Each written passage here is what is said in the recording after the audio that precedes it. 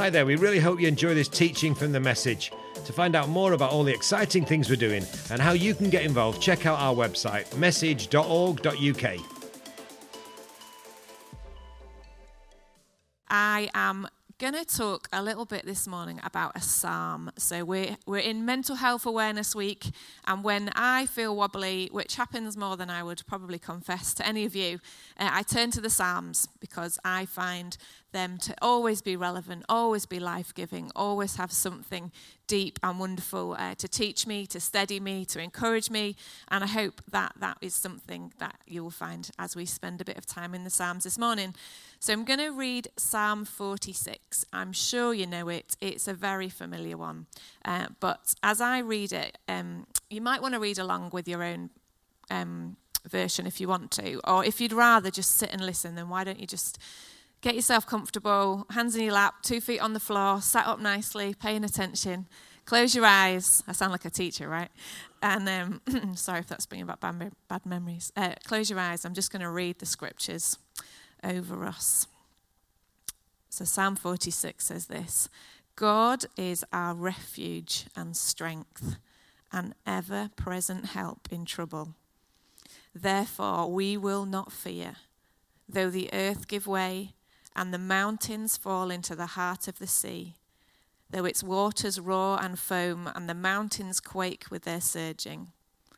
There is a river whose streams make glad the city of God, the holy place where the Most High dwells. God is within her. She will not fall. God will help her at the break of day. Nations are in uproar. Kingdoms fall.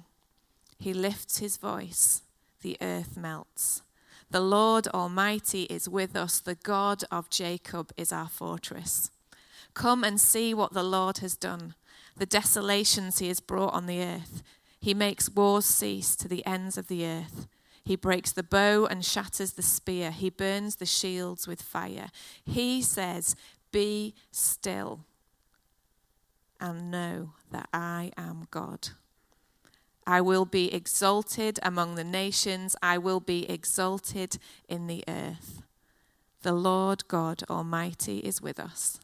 The God of Jacob is our fortress." It's a beautiful scripture. I found out yesterday when I was doing a little bit of research that it was actually written for the ladies' voices. Not many of the Psalms are. In fact, I think this is the only one. But it made me like it even more when I found that out. And I think we've all got a responsibility when going through hard times, when feeling wobbly, to make a choice at Proximity this weekend. And if you get a chance to listen back to the talks, I'd really encourage you to do so. But at Proximity, we had a lady called Ness Wilson speak. She leads the Pioneer Network. And she talked about loss, and she very sadly lost her daughter last year or the year before, very, very recently. And she said, when it comes to loss in our lives, there's a primary loss, a loss that we cannot choose, a loss that happens to us, a loss that comes as part of living in a broken and fallen world. But she says there's a secondary loss that we need to be aware of and careful of. And that's the loss that can happen in terms of our relationship with God and in terms of our souls if we make a choice that to look away from God, and a choice to cut connection with our friends and our relatives and the people who love us. And what she was saying was that you always have a choice. Whatever has happened to you, however awful it might be or not, you have a responsibility to guard your soul and to keep your connection with God and your relationship with God good. But that is a choice. And I think that's why it's good to speak to your soul sometimes and to sit in these kind of scriptures which build confidence and look your face and take all your issues and problems straight to God rather than to anywhere else.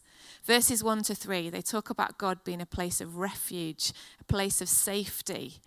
It talks about God being our strength when we are weak. How often have we prayed for strength when we are weak? And it talks, doesn't it, in the scripture about in our weakness, God, you are strong.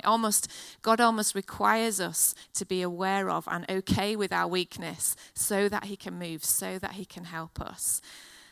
And then it goes on and it says, we will not fear. And it talks about different types of fears. Fears of what may happen in the natural world. I know lots of people, there was some research that Tearfund did, wasn't there, not that long ago, which said the younger generation carry significant fear about what is going on in the natural world. Earthquakes, tsunamis, all sorts of global warming stuff. But if we have faith in God, we do not need to fear what is going on in the natural environment. We don't need to fear what people may do to us. He talks about wars and armies that might come against us. But again, we are not to have fear in those situations. And I struggle with not having fear sometimes, but I had a little revelation a couple of weeks ago that I don't just have to not pray to have fear, but I can actually pray for courage. I can just ask God and say, God, I need an extra injection of courage here. Have you asked God for courage recently? Verses 4-6 are also beautiful and life-giving. They talk about the river whose streams make glad the city of God. I don't know what it is about that phrase, but it's something that it's one of those scriptures that just stick in my head, and they come back to me when I'm just pottering around doing life things. But you find pictures of the river all through Scripture. Ezekiel talks about the river that flows from the temple. Revelation, it talks about the river that flows from the city. The river is God's presence. And this Scripture reminds us that God's presence is always with us. He will never withdraw himself. His face is always available for us. Are we seeking God's presence today? That river makes us glad. It brings joy. It brings security. God is ever present. He brings help, not just at the end of the day when you're at your end of the rope, but it talks about help at the beginning of the day. The first thing. How often do we seek God first thing in the morning? And then we have this little refrain that is repeated. God is with us. The God of Jacob is our fortress.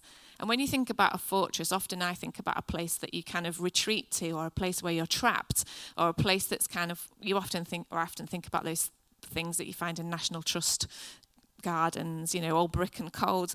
But actually, a fortress in this context is a place of protection, a place of security.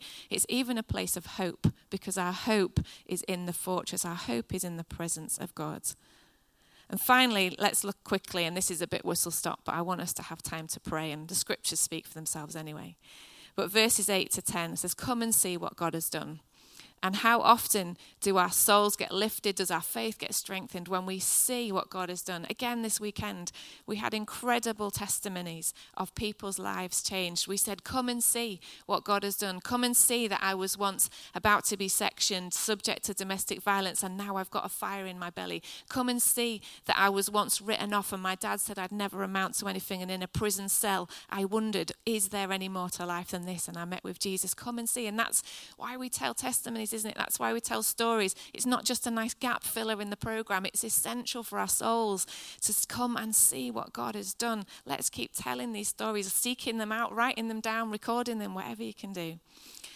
And finally, it talks about come and see the desolations that the Lord has brought on the earth. And I thought, well, that's a bit negative. But actually, this is talking about God's victory over his enemies, God's power over those things that he does not allow to have power in the long term. Desolation of addiction, desolation of broken relationships, desolation of poverty, desolation of loneliness. We're good to have more desolation in those areas, right? We're good to see God have more victory in those areas. This is what we hope for and dream for.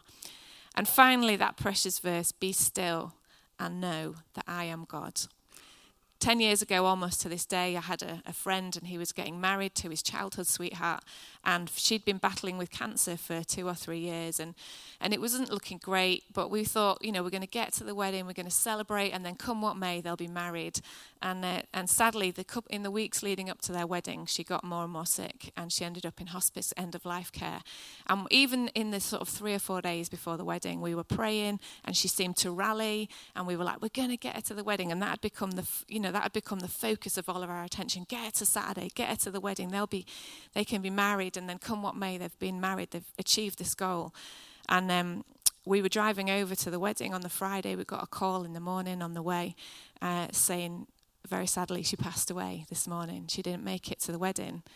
And we had this whole plan. There was a wedding planned. Everyone was invited. We were all on the way. So we went to the church, and we called it a not wedding because it wasn't a wedding and it wasn't a funeral. It was when we didn't have the language.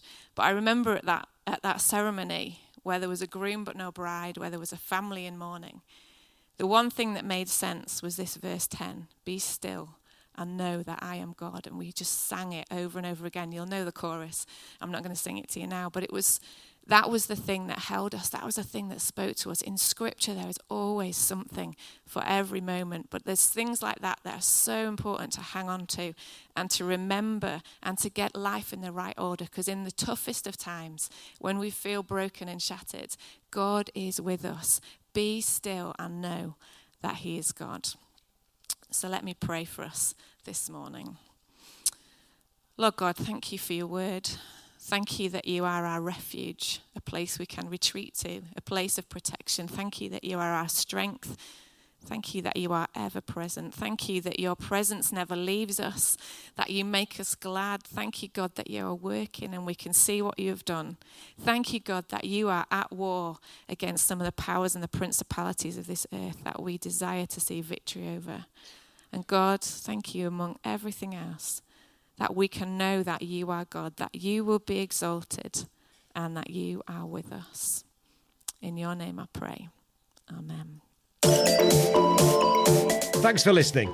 Don't forget to check out message.org.uk to find out how you can support our work or even get involved with one of our teams. We also have another podcast called The Flow Podcast, where we share stories and testimonies of the amazing things that God's doing in people's lives. Search for The Flow Podcast on iTunes or Spotify or wherever you get your podcasts. There's a brand new episode there right now.